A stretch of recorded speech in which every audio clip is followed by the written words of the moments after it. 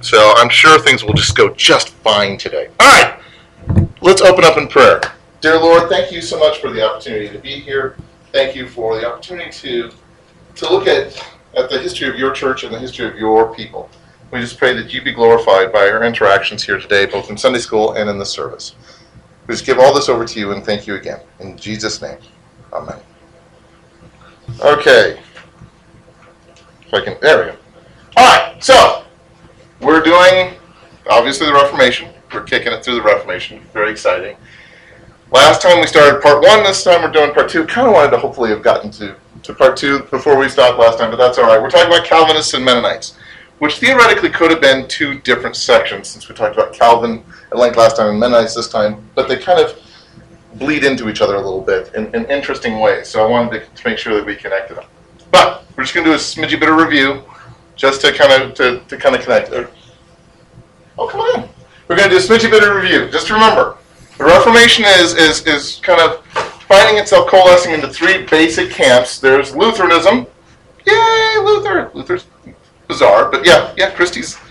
Wave the little Lutheran flag for me. There you go. Anabaptism. I'll wave the little Anabaptist flag. Okay, yeah, Nikki can do that. That's fine.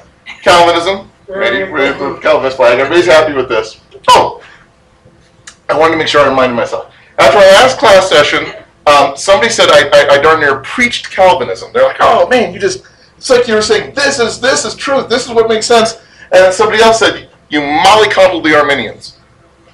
Which means... You gave people enough knowledge to hang themselves with. Yeah, okay, sure. Well, I was going to say, sweet spot. You know, if some people think that I preached Calvinism and other people thought I was too nice to the Arminians, I must have done that kind of neutral ground-ish. So, because I'm not trying to turn anybody into a Calvinist or an Arminian in this. So if you walked away going, oh man, he's just banging one drum. No, I'm trying to bang all drums. Ish. I'll pick on some people that are flamingly wrong. You guys are no fun. Alright, anyway, so, technically... All I got out of it was that one guy's really good looking. Isn't he? Let's go back to him, shall we? Because arguably the best looking theologian ever. Okay. You know what? I even wrote a note and I was going to put it on Facebook and it was like, oh, I forgot. Pastor Gavin, Teddy. That, again, grew my beard out for one dumb joke. Went home that afternoon. I wasn't home an hour before I had trimmed my beard back. So, anyway, technically, a lot of people will say, no, there's 4. And I suppose you could argue that there's 4 different camps because of the English Reformation that's going on with Henry VIII. But I would argue, at this point, it's just Henry VIII being a jerk. The actual reformed parts of this are going to come in later. But right now, this is Henry VIII going, well, I didn't get to do what I wanted to do, so I'm making my own church.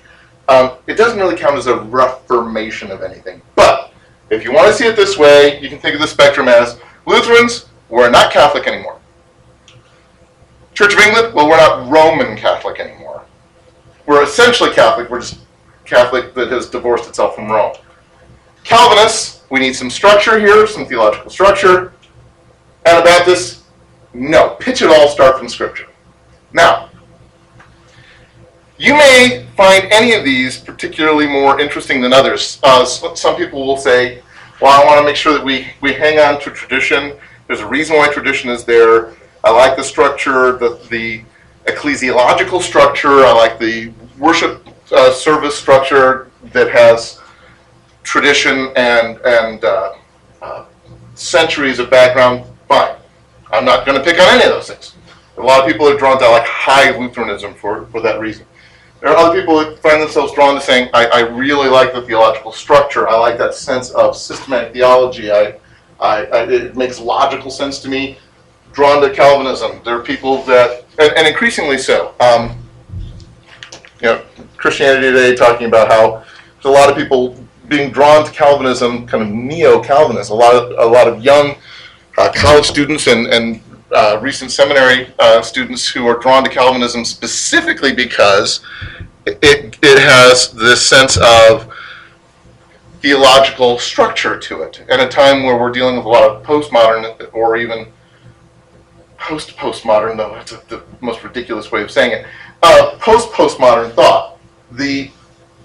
What comes after you've had time of postmodernism, and people then reacting to that, going, "Well, I think logic is a good thing," and being drawn back to this because of a sense of logic. And other people who are specifically drawn to Anabaptism because they say, "What I really want is to make sure that we chuck anything that doesn't specifically come from Scripture and start with that." Now, there's a lot more to each of these areas than what I've just said. There are Lutheran churches that aren't even remotely like high Lutheran churches. There's a lot more to Calvinism than just structural systematic theology. There's a lot more to Anabaptism than just, hey, we're going to start with Scripture. Good and bad with all of these. I'm just saying broad strokes, there are people who are drawn to various parts of this spectrum for various reasons. So, anyway, just bear with me for a second. Let's get back up on the speed as to where we were. 1533. So the first third of the 16th century, Jean Calvin has been converted, trained as a theologian and as a lawyer, and tried to build this logical structure to systematic theology. Same year that he was converted, Jakob Hutter moved his congregation from Tyrolia up to Moravia in Austria, because there's a lot more tolerance for people thinking differently in Austria at this particular time. And the Hutterites preached nonviolence, communal living. They looked at the end of chapter 2 of Acts and said, that's what we should be striving for. Let's start with that. Let's aim for that. That's what a church should be like. So, good. Yay. Early Anabaptists kind of doing their own thing, whatever. 1536, Calvin publishes the Institutes of Christian Religion. He's only been a Christian for 3 years. But he's been studying theology his whole life, studied to be a priest when he was a kid. And he's putting things together in intelligent ways. So he's still a young guy, still a very young Christian, but he takes things from Augustine, things from Anselm, things from all these different people, and just like any good lawyer, takes all these legal precedents, these theological precedents, and puts them together into something that is a generally logical structure. A friend of mine is teaching a Sunday school class at my mom's church, mom and dad. She's taking the class. My mom's church, and she just gave me his handout packet, which was like, ka-boom. And I was looking through it, and the funny thing is, I actually recognized several of the websites that he cut and pasted from, even down to like how it's formatted on the page. But it's intelligently put together. But it's very much a lawyer's way of doing it, because he's a lawyer. Actually, he's a judge now. But he's just like, okay, this goes together from here, this goes together here, this is logical, and that's my case. Very much the same way that Jean Calvin did. It lays out this internally consistent view of the Trinity, of sin, of the atonement. Not everybody agreed, so we go back to the beautiful man. The Dutch, a group of Dutch reformers called the Remonstrants disagreed with Calvin, and they were led by a guy named Jacob Arminius. And Arminius and the, you know what? Something I'm glad I see. This is why I put myself little notes here to remind myself of this.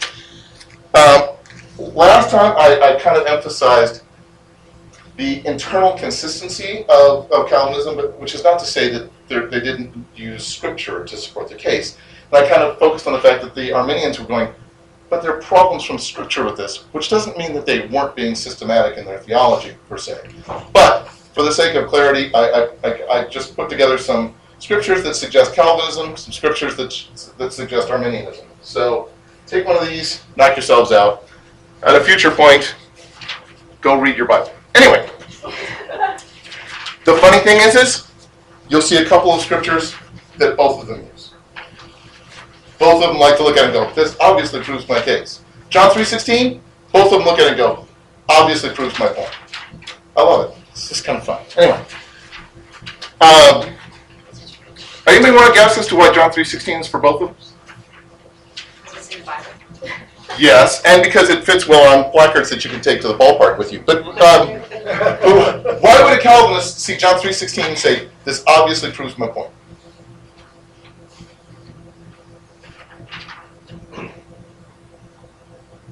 Okay then. What point are you at? Calvinism. How is that a Calvinist verse? Is it? Well, yeah. Yeah, because they all are. But I mean, seriously, Just a second, I'm going over it. and anybody else can jump in and help him. How would? Whosoever, King named here. Whosoever believes in him, because Christ died for those who would believe in him. Is that That's one of it. That's part of it. That whoever God has ordained to believe in him shall not perish but have everlasting life, right? I mean, boom, you don't lose that. It's right there. If you believe in him, you have everlasting life. Yeah. Obviously, you just got up. You got the unconditional predestination and the perseverance of the saints. Anybody want to give an Arminian take on John 3:16? God died for everyone. Whoever believes in him. And by the way, this doesn't prove anything against Calvinism, but in the Greek, it's whoever continues to believe in him. That's the force of that verb. Whoever continues to believe in him shall not perish but have everlasting life. And so the good Arminian goes, right. So if you cease to believe in him, this verse proves that you've lost your everlasting life. Both sides look at this verse and go, obviously. Calvin Arminian. What? No, it's obviously go. No, it's obviously. I love it. It's fun to talk to. Anyway. Where was I going with this? Okay, anyway. And speaking against Calvinists, the Remonstrants, who later became known as Arminians because they followed Arminius, but the Remonstrants broke Calvinism down into 5 easily remembered bits that even the Calvinists later went, no, that's good. We like that. And so everybody seems to agree this is more or less a good way of remembering because there's more to Calvinism than just these 5 points, but some of the key uniquenesses of Calvinism. What are some of the new things that they bring in? Total depravity, people. Do I need to go through all these? I just went through the notes. Okay, total depravity, unconditional predestination, limited atonement, irresistible grace, perseverance of the saints. Look to your notes last time. Go online. The notes are there. Enjoy yourselves. All right. So, in the introduction to his Christian Institute of the Christian Religion, which was dedicated to King Francis I of France, Calvin said, I'm writing this because you've got all these Catholics who are so focused on outward forms, on the pomps and circumstances of what it looks like on the outside. A church has to be something you can point to. You have to be able to say, this guy clearly dresses differently. This church building is clearly different looking. There's a clear understanding. Church is an outward thing. And we want to say, no. The church is an invisible thing. The church gets together sometimes, and they sometimes get together in buildings, but that's not the church. The church is all these invisible threads between people who are saved and who are part of the body of Christ that are going about their daily lives. Counteract that with the Anabaptists who are saying anything goes. They're chucking everything to the wind, and it just seems chaotic. So the Catholics are so focused on form and structure, they've missed the point of what the church is. And the Anabaptists are so chaotic, they've missed the point of what a church is. That's essentially where he's going with some of this stuff. The same year that he publishes his Institutes of the Christian Religion, Menno Simons leaves the priesthood to become an Anabaptist. See, because this is why I'm fitting them together. Menno Simons is an interesting character. He's born and raised in Friesland, up here, and so he's got a nice Germanic background, which was occupied, but never entirely conquered, by the Landsknechte of the Holy Roman Empire. Remember these guys from last time?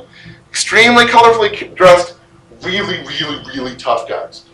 It's like the Holy Roman Empire decided they wanted their version of the really tough Swiss Guard.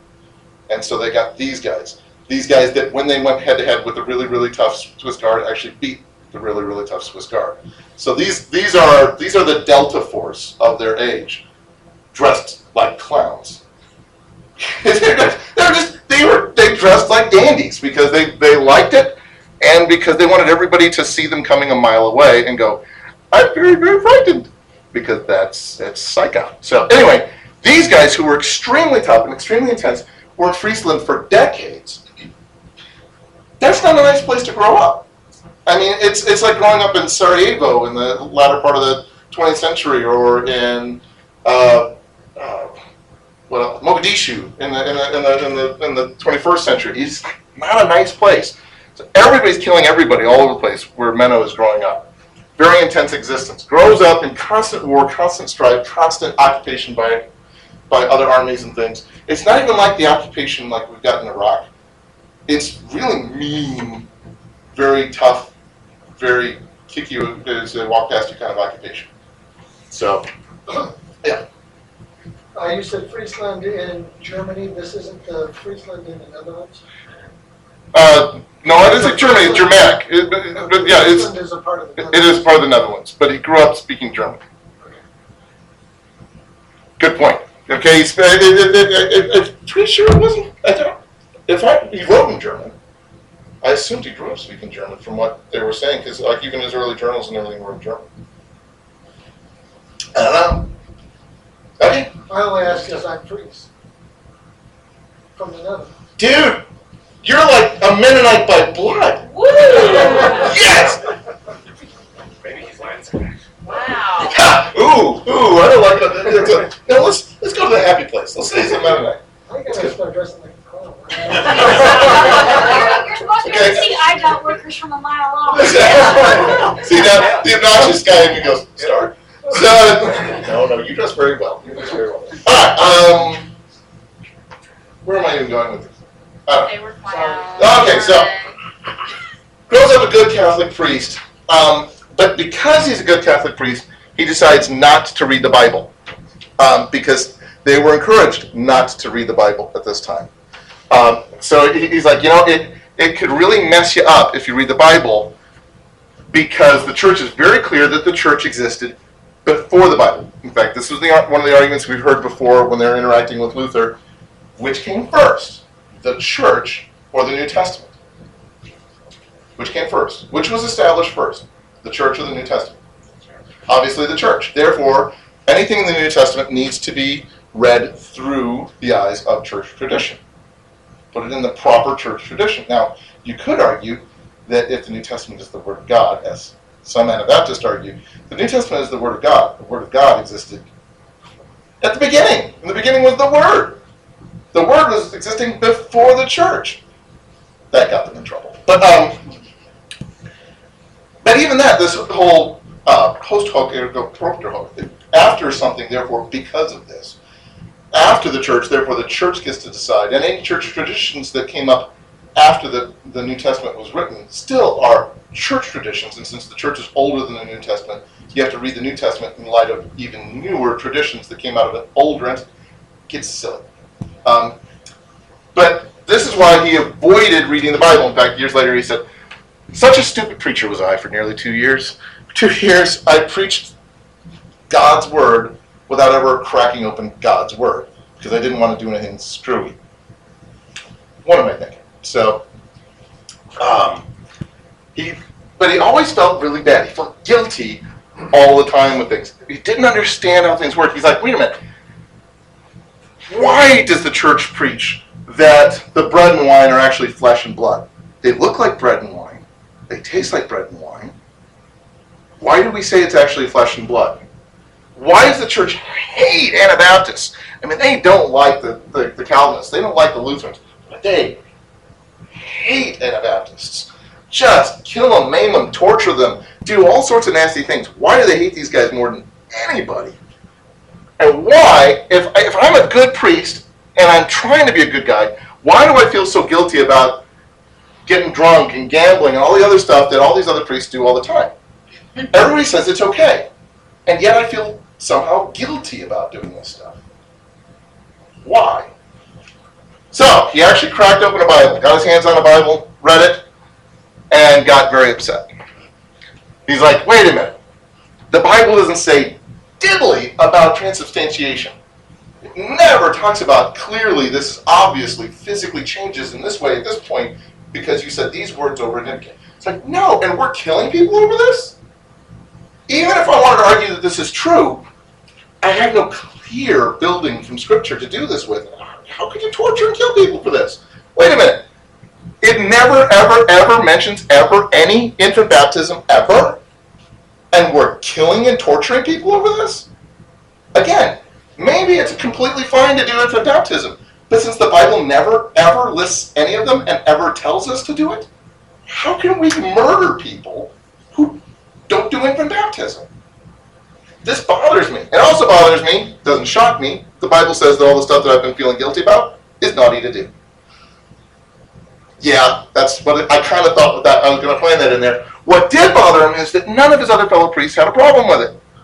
And when he said, wait a minute, the Bible says that this is naughty for us to be doing, my fellow priests all went, that's why I don't read that thing. He's like, no, we're doing this wrong. We're doing this backwards. Now, part of why he was even focused on Anabaptists is, a couple years before, Anabaptists under a guy named Jan had forcibly overtaken the city of Münster. They conquered it, and they said, this is Anabaptist territory. Everybody else gets territory. We want territory. This is our little kingdom. Because remember, when we think of Anabaptists, when we think of Mennonites or Amish or things, we tend to think nonviolent. Some of them are. The Hutterites were. Jan's group, not so much. The Munsterites, all about fighting. They're all about fighting. This is great.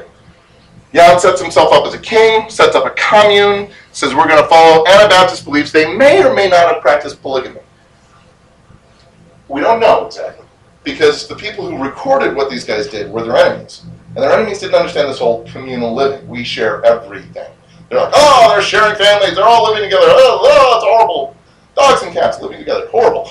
You just go, I don't think you understand the concept of what communal living means. It means we all share our goods. We all eat together. It doesn't mean we share our wives and families and things. It just means we all help raise each other's kids. So it's hard to know. We honestly don't know. But Jan was a bit of a nut, so it's possible. We don't really know. But all of this would seem to prove Calvin's point that a little bit of systematic theology would go a long way. I mean, you're running around shooting people and taking their stuff and everything because you want to live like biblical Christians and share all your stuff. You mean the stuff that you stole from everybody else? Yeah. You're going to share it. Yeah. Well, that's wonderful. Way to take the moral high ground there. Really needs some systematic theology here. The year before Menno left the priesthood, his brother Peter, who was a follower of the Munsterites, was killed when the Munsterites were trying to expand their territory. And so he's like, I've lost a brother to what seems like a cult to me.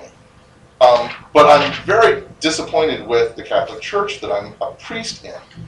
Everything is kind of up in the air, and it's really unpleasant. That same year, Münster was retaken by Prince Bishop Franz, which, maybe this is the Anabaptist in me.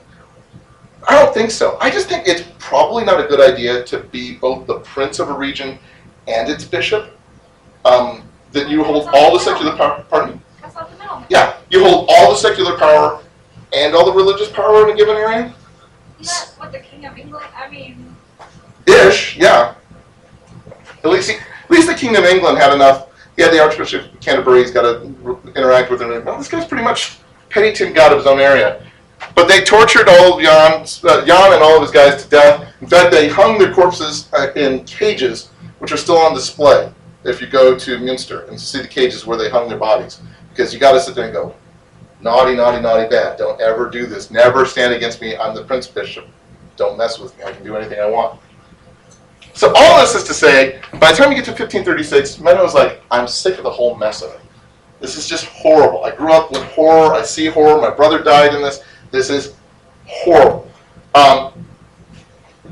Right before this, Emperor Carlos V had won a decisive victory in Tunis against the Ottoman Turks. Remember the green group that's growing and growing and growing to the right end of the map? So Carlos V had just won this huge victory, which is yay, but that's why his rival King Francis, remember, the guy who Calvin dedicated his institutes to, that's why King Francis, who was a rival of the emperor, started supporting Suleiman of the Turks, because he's rivals to the Holy Roman Emperor. You go, but Friend of your enemy or your enemy is my friend. yeah, but you go, well, but France, Christian France, is standing against the Christian Holy Roman Emperor with the Muslim who is calling himself the sword of Islam. I'm going to kill all the Christians. You're climbing in bed with that guy. To which Francis says, yeah, but he's way the heck over there. We're France. You'd have to be England or Spain to be farther away from that. By the time that Suleiman's forces would ever get to France, I'll be dead. So it's way over there. By the way, if you say, well, he's just a nut, isn't that exactly the same argument that people had in World War II? Well, Hitler's doing naughty things to Poland. Well, yeah, but that's Poland. I mean, we're France. Hitler's never going to come to France. We're England. He'd have to fly planes to get over to England. No. Everything's fine. Let him do whatever he wants to Poland. He'll get it out of his system. Well, that was, isn't that America's theory way back at the beginning of everything, which was, well, they're across the ocean, so they're never going to come over here. Right. Which is not the mentality we had at World War II. Oh, yeah, it was. Yeah. It's not the mentality we have now. Then why are we sending our boys way over there? Yeah. It's pretty much everybody's mentality. As long as it's happening way over there, it's a genocide. Well, yeah, if it were happening in Mexico, we'd have to do something about it. But it's a genocide way over there in Eastern Europe. Not the Eastern Europeans deal with it. They put all sorts of J's and things in their words that we don't understand anyway. We couldn't. No, seriously. I mean, people do. I don't even understand how to pronounce those words. Just let those people handle it. So if you're growing up in this mentality, in this time period, you go, so the Christian king of France is fighting with the Christian Holy Roman Emperor. He's developing a relationship with the Turks, who are like the black handlebar mustache, literally black handlebar mustache kind of people, bad guys. You just go, yeah, this is, you can see where Menno and people like him are just like, this is a horrible point in history. I can't handle this. So they established the Franco-Ottoman Empire Alliance, which stood for like 250 years, where France and the Ottomans were buddies against everybody else for years. Even went to war against the Germans and things. But Simons broke down. He's like, you know what, Lord, anything that you want. I'm so sick of the world and all of its messed upness. Break me completely. Rebuild me however you want me to rebuild. I give it all over to you. Anything. Whatever you want from me, take it. Absolute brokenness. As he summed up later, he said, I prayed to God with sighs and tears that he would give to me, a sorrowing sinner, the gift of his grace. Create within me a clean heart, and graciously through the merits of the crimson blood of Christ, he would graciously forgive my unclean walk and unprofitable life. It's like, everything about me, I just want to give it over and say, it's all crud. Rebuild. Later on he said, realize true evangelical faith is of such a nature that it cannot lie dormant, but manifests itself in all righteousness and works in love. It dies into flesh and blood. It destroys all forbidden lusts and desires. Cordially seeks, serves, and fears God. Clothes the naked, feeds the hungry, consoles the afflicted, shelters the miserable, aids and consoles all the oppressed, returns good for evil, serves those that injure it, prays for those that persecute it, teaches, admonishes, and reproves with the word of the Lord, seeks that which is lost, binds up that which is wounded, heals that which is diseased, and saves that which is sound. That's his synopsis of what religion should be. There's a reason why I tend to look at Menno Simons and go, white hat. Because when I look at this, what he's doing is, if you realize how much of this is echoing Scripture, what he's doing is like, can we go back to what this is supposed to be like? Now, you can do that as a Lutheran, you can do that as a Calvinist, you can do that as a Catholic. You don't have to become a Mennonite to do that. But taking this kind of mindset was a unique mindset of the day, where people are like, oh, but you gotta have these structures, or you gotta have this particular doctrine. He's like, what do you do with this? What should your life look like? Well, all the people that he's describing that you're supposed to help and do things for, those are the very people that they would torture and kill because they weren't believing exactly what they did, right? Mm-hmm. So what's interesting is he's looking around saying, when I look around the world, I see a lot of oppressors and I see a lot of victims. When I look at the world, that's primarily what he sees, because, let's be honest, there are a lot of oppressors and victims. He's like, those victims need somebody to come alongside and love them. And those oppressors need somebody to come alongside and help them. Not to oppress, but to be not that person anymore. And you just go, what an unusual perspective. At a time when people are like, well, okay, our kingdoms, remember in Switzerland, our kingdoms need to be all Catholic. Our kingdoms need to be all Zwinglian. We need to do this. We need to protect ourselves from this. We need to go hide over here. We need to, Germans say, look for victims, help them. Look for oppressors, love them. Pray for all these people. Let's go. Utterly bizarre way of looking at things. All of which ended up leading him to Anabaptism. He's like, as I read scripture, I had a preconceived notion against this. I really didn't like the Anabaptists in large part because I thought Peter was a nut. My brother Peter. I think the Munsterites were nuts. But as I'm reading this, I'm like, everything I'm reading in scripture tends to lead toward this. Now, without saying, well, because of course the Anabaptism is obviously a true one. Why might it be that as he reads through scripture, what he's looking at tends to look more like the Anabaptists than any of the other groups around at the moment? Without assuming that Anabaptist is correct, I'm not trying to go there. But why does it make logical sense? You go, well, actually, probably it's going to look more like Anabaptism than a lot of the other ones. Because the others weren't paying attention to scripture. Not always, right. I mean, some of them were being more about outward structure or about the structure of the worship services or what have you. Or even about taking that scripture and being very logical in our systematic theology of how we put it together. Let me quote Augustine, let me quote Anselm. But to specifically go back and say, well, what's scripture saying? You go, well, it's technically what the Anabaptists are doing. Sometimes they're doing bad interpretations of it because they're not being systematic about it. But yes, these are the guys who are actually quoting scripture in essence. Yeah. I was going to say the same thing. Yeah. So it does make sense that he's like, as I go back and look at this, these are the people that make the most sense to me. But he's like, I do agree that they're kind of chaotic. A lot of these Anabaptists are just running around going, I found a chunk of mark, and it says different things, so I'm going to run with my chunk of mark and say, this is now my church. So, no, not proof texting. So he's like, no. What we need to do is actually get past the Munsterite kind of excesses and this chaos and institute some systematic order to this. We've got to be, I'm an educated priest. I've got to figure out how to help these people do this better. So, he's like, I'm going to build systematic theology. I'm going to write systematic theology texts from an Anabaptist standpoint.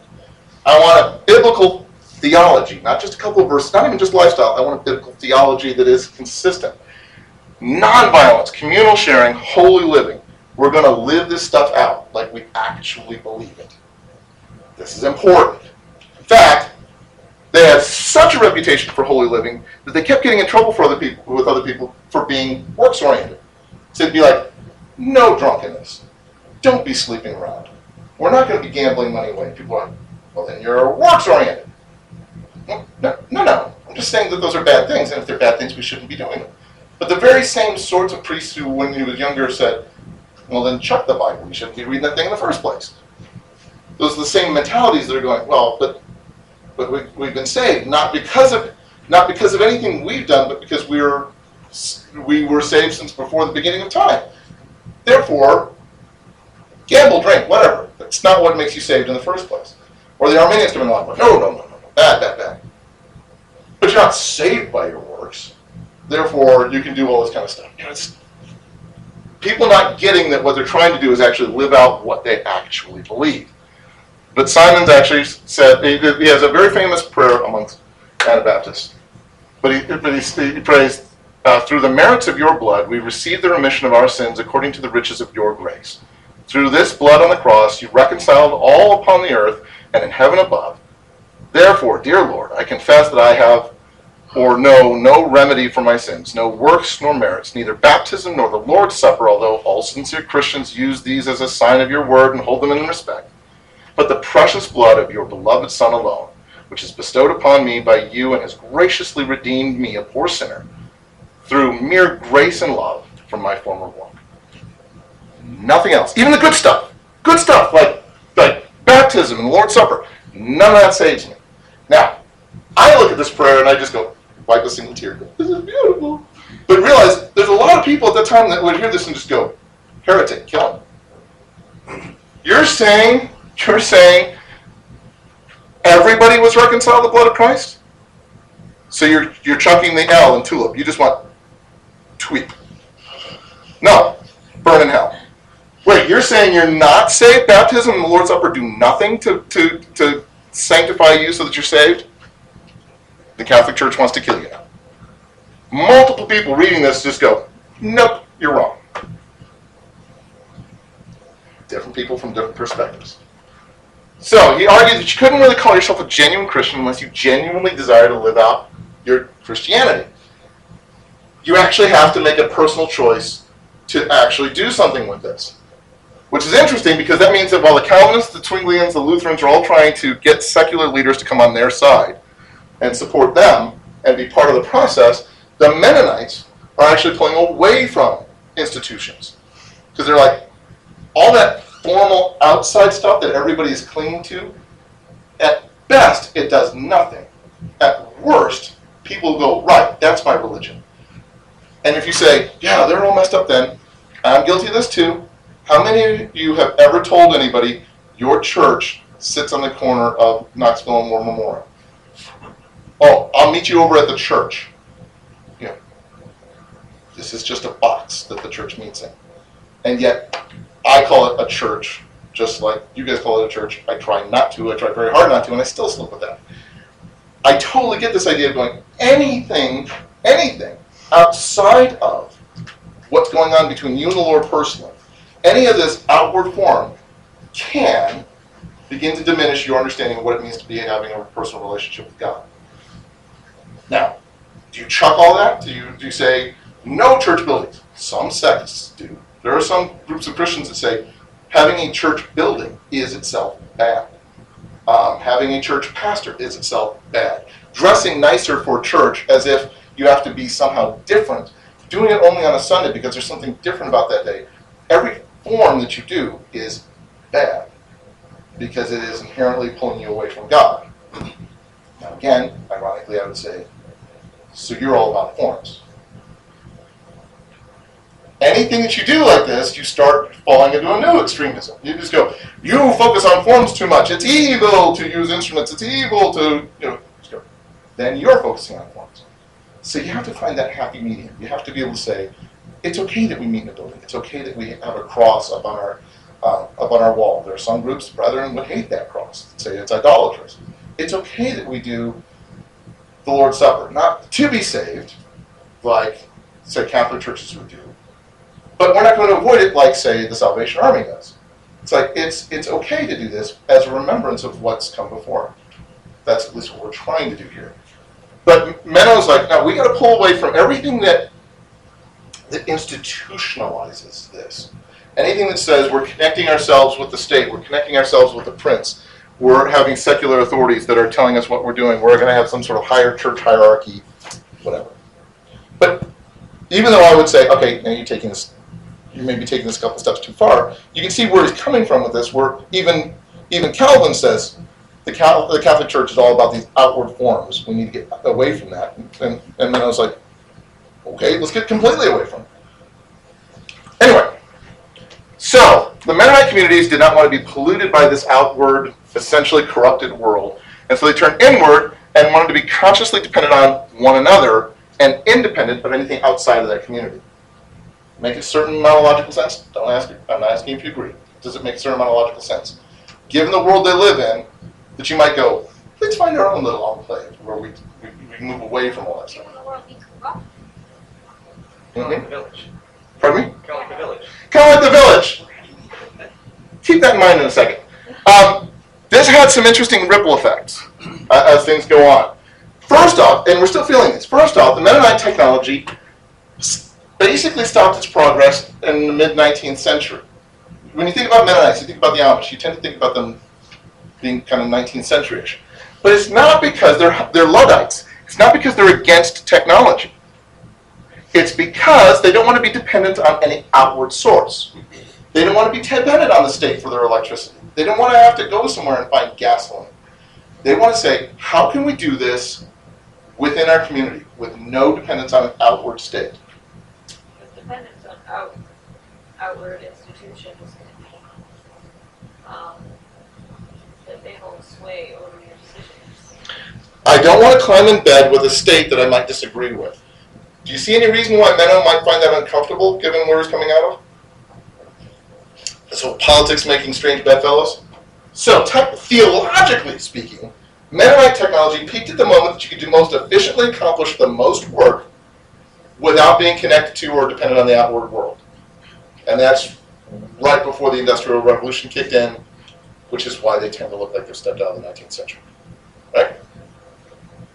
I say that because a lot of times people are like, well, Mennonites, the Amish, they don't like technology. Oh, they love it. They're absolutely fine with you riding, you driving them in your truck. They're fine with that. And when I was in the Arthur area, I was asking about their family, and they were posting about one of their sons who invented some new cabinet making machine, and they were just so proud of this new technology that he could sell it for like $20,000. It was such an elaborate machine, and it runs on pneumatics and stuff like that, just not electricity, but he's really proud of the new technology. Oh, yeah. Because they're not anti-technology. They're anti-everybody but them. Because everybody but them is messed up, right? So, I mean, I just want you to make sure you understand they're not Luddites. They're not afraid of technology. They love it. They just don't like any technology that requires that they have anything to do with Illinois or anything like that. Pardon me? I don't want Illinois. Don't take that bad. I know. She's mean. Okay. Secondly, the inward community-based focus kind of altered their ecclesiology, how they do church. For instance, they all make use of excommunication. Catholic Church, Lutherans, Calvinists, Anabaptists, etc. But they do it in very different ways for very different reasons. Calvin said, when you look at excommunication, it's to protect the church from dangerous, sinful doctrine. There are people out there who are messed up. He cites 2 Peter 3:16, Philippians 1:15, etc. He's talking about all these different teachers that are out there teaching false doctrine. And you need to protect the church from false doctrine. And so he cites 1 Corinthians 5:11 saying those infections need to be removed before they infect everybody. So, if excommunication is to protect the church from false doctrine, who should do the excommunication? If it's to protect the church from false doctrine. Protectors of doctrine. Protectors of doctrine should be the theological leaders, right? And since what you're trying to do is protect the church from chaos, then secular leaders who are there to bring about law and order should support the excommunication. You actually need to bring the prince in on this. If we're excommunicating Sarah, I need to contact the mayor of Peoria and say she's no longer allowed in our church. She's no longer allowed in any church. You need to make sure that she's no longer. You need to have police there to make sure that she doesn't do this. And if she tries to show up, we need to be able to call you, and you need to say, you are breaking the peace by coming in something where you've been excommunicated. So, it's the leaders of the church and the leaders of the community coming together to do the excommunication. Yeah. That actually sounds kind of helpful. Uh-huh. I know of situations where someone was kicked out of a church from a leadership position and then immediately went to another church where they were accepted into leadership, having nothing, and the people there knowing absolutely nothing about what he did over at the other place. Oh, yeah.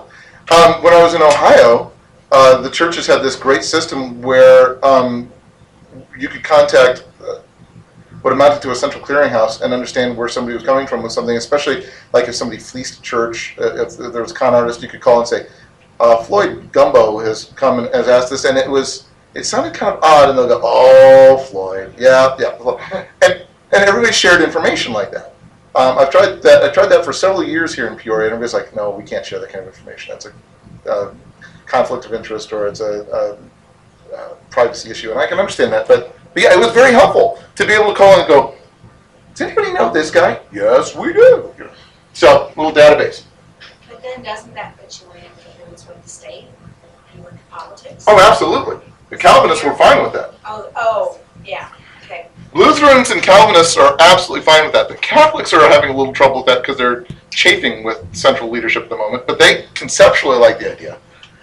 Simons said, no, wait a minute. Excommunication is to protect the morality of the community. And he even says, okay, Calvin specifically cites 1 Corinthians 5, which is about moral problems, not false teaching. False teaching you correct. Moral problems, that's what you excommunicate from. And if it's a moral issue, then it should be the whole community that comes together to excommunicate the person. This is not a leadership down issue.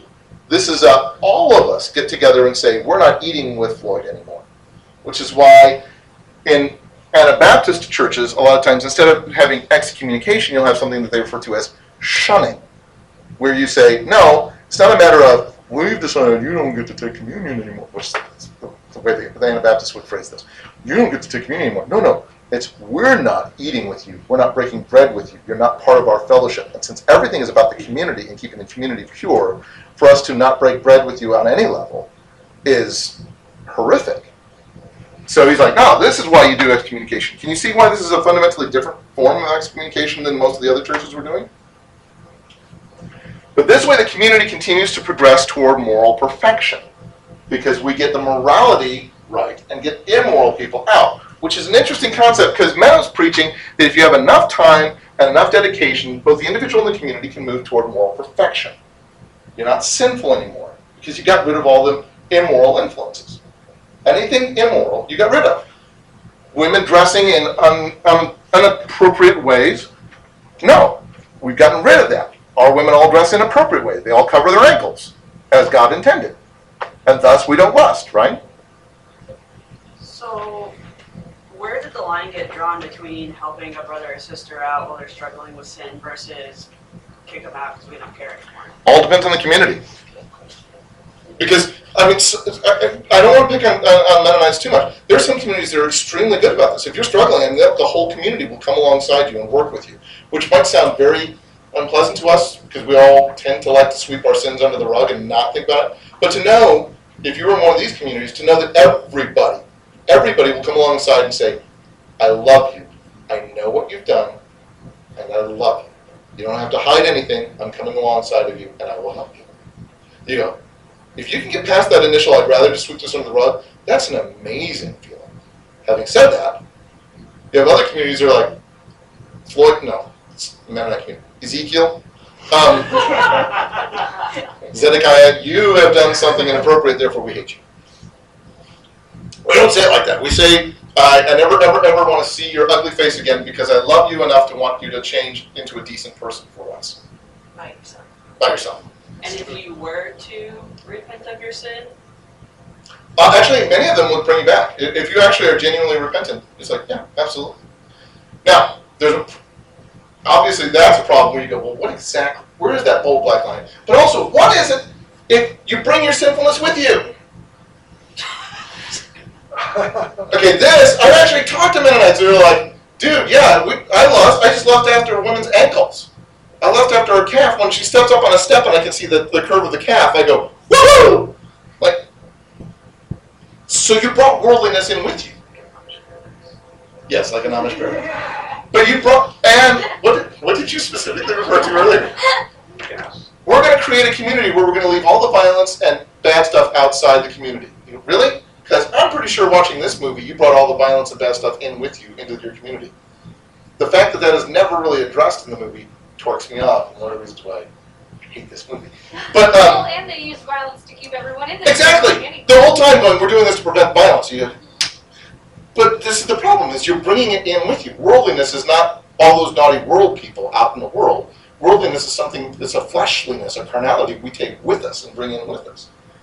The fact that you've made women cover up does not mean you don't lust anymore, because you're still a lustful person. You just lust after different things. You need to deal with that. So there are problems with this concept still. Okay. As Menno Simon's age, he became crippled. In fact, he's usually pictured with a cane or a crutch. And he frequently signed his works Menno the Lame. So he's hobbling around for most of the rest of his life. But he continued to travel as much as he could, in large part because he was trying to share the gospel, but also because he's constantly on the run. He spends his entire life on the run because everybody wants to kill him. The Catholics want to kill him. The Lutherans want to kill him. The Calvinists want to kill him. The state authorities want to kill him. Everyone wants to kill him. I was talking to somebody the other day. It kind of reminds me of Santa Claus is Coming to Town. You go, wait, this guy is telling people you ought to love one another. You ought to help one another. When you see somebody getting kicked, bind their wounds. When you see somebody kicking somebody, pray for that person. Don't kick them back. And you all go, hunt him down and kill him. He's an outlaw, giving toys to children. And it's like, yeah, it's the weirdest outlaw, to be an outlaw for being like this. But he's an outlaw and he's having to run all the time. But he's also preaching, emphasizing this biblical Christianity with things. By the time he finally dies in 1561, he actually gave a systematic theology to Anabaptism, emphasized the importance of actually reading their Bibles and thinking through theology, but then also ended up elevating the movement to roughly the same category of prominence as Lutheranism and Calvinism. When he started off as an Anabaptist, they were just a bunch of unruly mutts, and nobody liked him, and everybody thought they were nuts. By the time he died, everybody was like, well, you can be a Lutheran, you can be a Calvinist, you can be an Anabaptist. Still, some people thought they were nuts. But it became a fully fledged, legit movement within Christianity. That's kind of a big thing. 1536, since we're still stuck on 1536. That's the same year that William Tyndale and Jakob Hutter were burned at the stake for their various heresies. Tyndale for the horrible heresy of translating scripture into English, and Hutter for preaching Anabaptism and nonviolence. So they got caught, it's just that he didn't. He didn't get caught.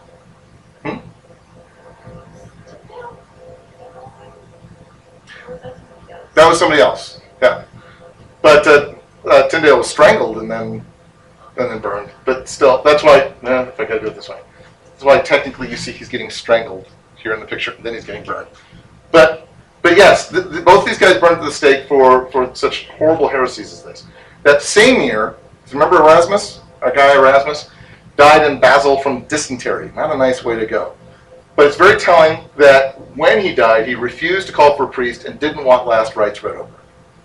Never left the Catholic Church, but categorically refused to allow them to read last rites because he said, even on his deathbed, he's like, no, what really matters is your relationship with God, not whether some guy comes and says something over you, sincerely or insincerely. I don't care if some guy I've never met comes and says something Latin over my body. It has nothing to do with my relationship with God. So I don't want to confuse or muddy the issue by letting them do it.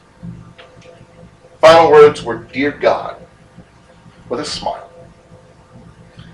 So, it's an interesting point in history. How would you synopsize this point in history? What's going on? How would you, if somebody said, oh, where are you at in your church history class? And you said, about the early mid-1500s. How would you describe what's going on here? Some similarities to when the church first started. How so? Because they've had a period of time where it was mostly one church and it just kind of got worse and worse. And then a lot of people are waking up and it's kind of starting over. And so there's, again, a lot of people just trying to figure it out, getting into the Bible for the first time and trying to figure out what does this really mean? And they don't all come to the same conclusions. But there's a lot of people genuinely trying to figure it out. Which is kind of sad that it's 1,500 years after this. You just go, really? You've gotten out of the habit of doing this, you thought you understood it enough that you're having to go back and go, okay, so wait a minute, what happened with the atonement? How did that work exactly? Didn't we figure that out like 1,000 years ago? Yeah, and then we got so used to having figured it out that nobody remembers how that works anymore. It's the E. plebiscita syndrome. I would describe it as Okay, how so? because you've got the Anabaptists in there, that's the Lutheran and Calvin, like those are all different, basically denominations that are coming out of they're coming out as a result of the Catholic Church, but it's kind of like I always think of it as like the pendulum swinging, and so everybody's going in response to everybody else, and so the pendulum just keeps going back and forth with response. And the reason I ask to clarify is because officially in the Catholic Church, when they look at this timeline, they say everything was fine until now, and everybody just left and did their own crazy world stuff. And so this is bad. This is a time of horrible division and bad things. A lot of Protestants tend to look back at this and say, yay, October 31st, it's Reformation Day, yay, everything got better. And it's a little bit of both, really, when you think about it. But it's not the kind of, not exactly the kind of factionalism that we tend to get today where everybody's, because I didn't like that color of carpet that you chose, therefore I'm starting my own church. So there's parts of that kind of pettiness going on. But a lot of the main things we're talking about with Luther or Calvin or Menno are some sizable, how do we do church concepts?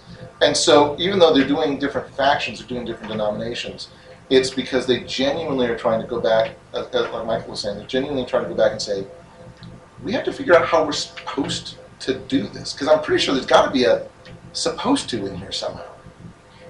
And also, like, it's not like the Catholic Church was the only church. At the very beginning, you had factions then too, between the Eastern and Western Church. But you also had the Ethiopian Church, and you started to have churches that grew up in India and other places scattered around. And it was mostly like because travel was harder, communication was harder, like based on locality. So in Ethiopia, they had these books, and they might not have been the same, and they might have had some Ethiopic copies of things that they didn't have in the West.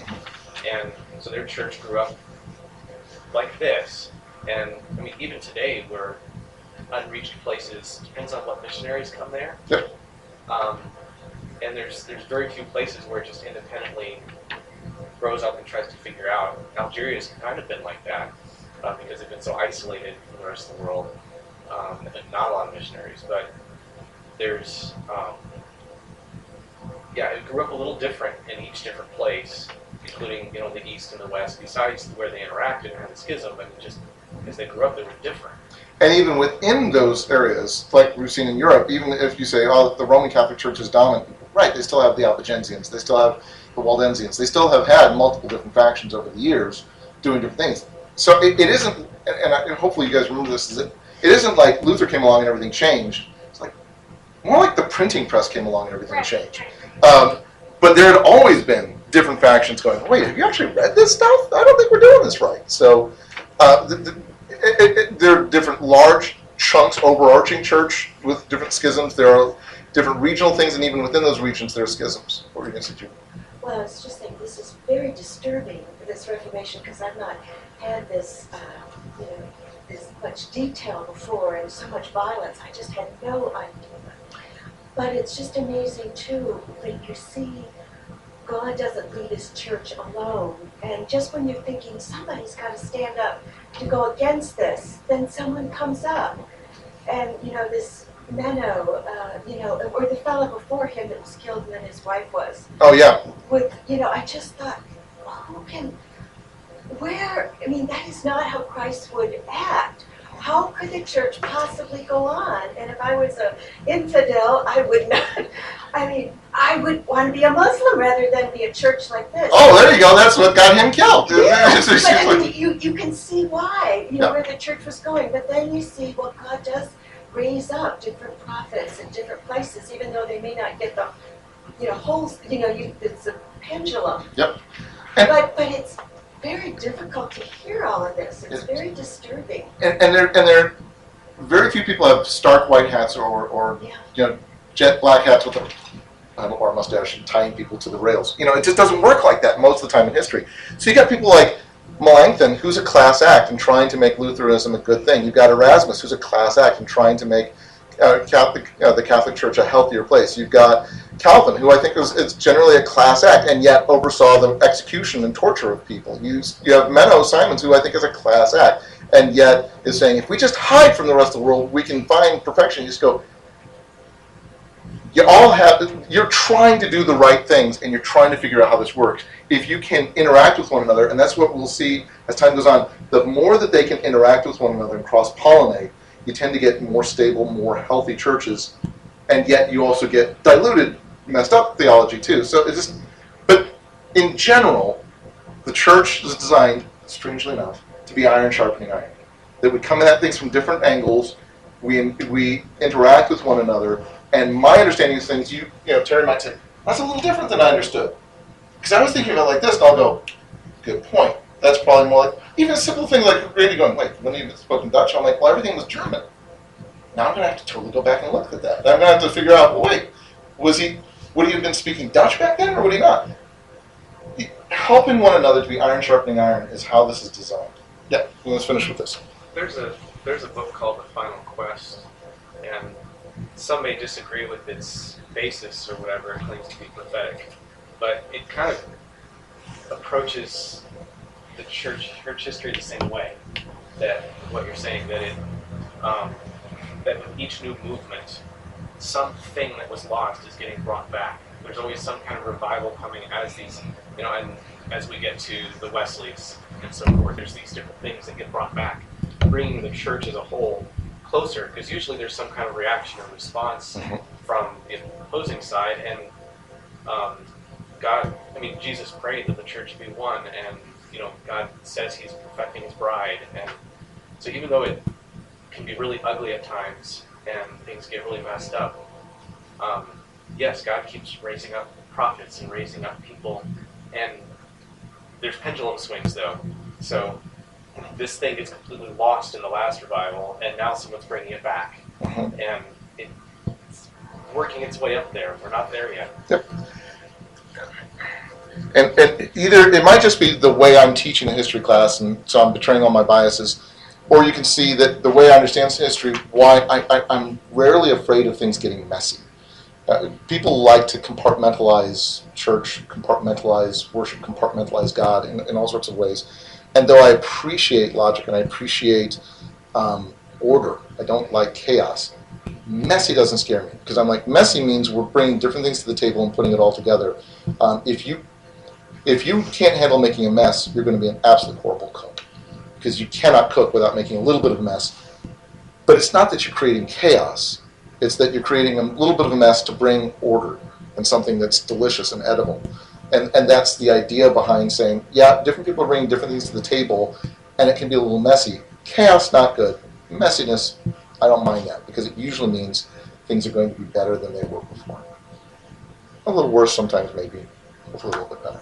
And I know you need to get going, but the thing too about it is that every time you keep talking about something new, I compare it to today. Because I keep hearing people like on the radio, different things, that how the church is sleeping, how horrible the church is doing in their job now, nobody's speaking up, nobody's defending. And I can, when you see back then, like you said, all the messy people getting killed, and martyrs usually bring things more. It's just, it's weird to compare today with all that. So I keep coming back to something we said the very first day of the very first class of this particular Sunday school course. There's nothing new under the sun. And we just keep having a lot of the same things. You rearrange the pieces, but it keeps coming up in different ways. So, we can talk about that more, but I want to finish up.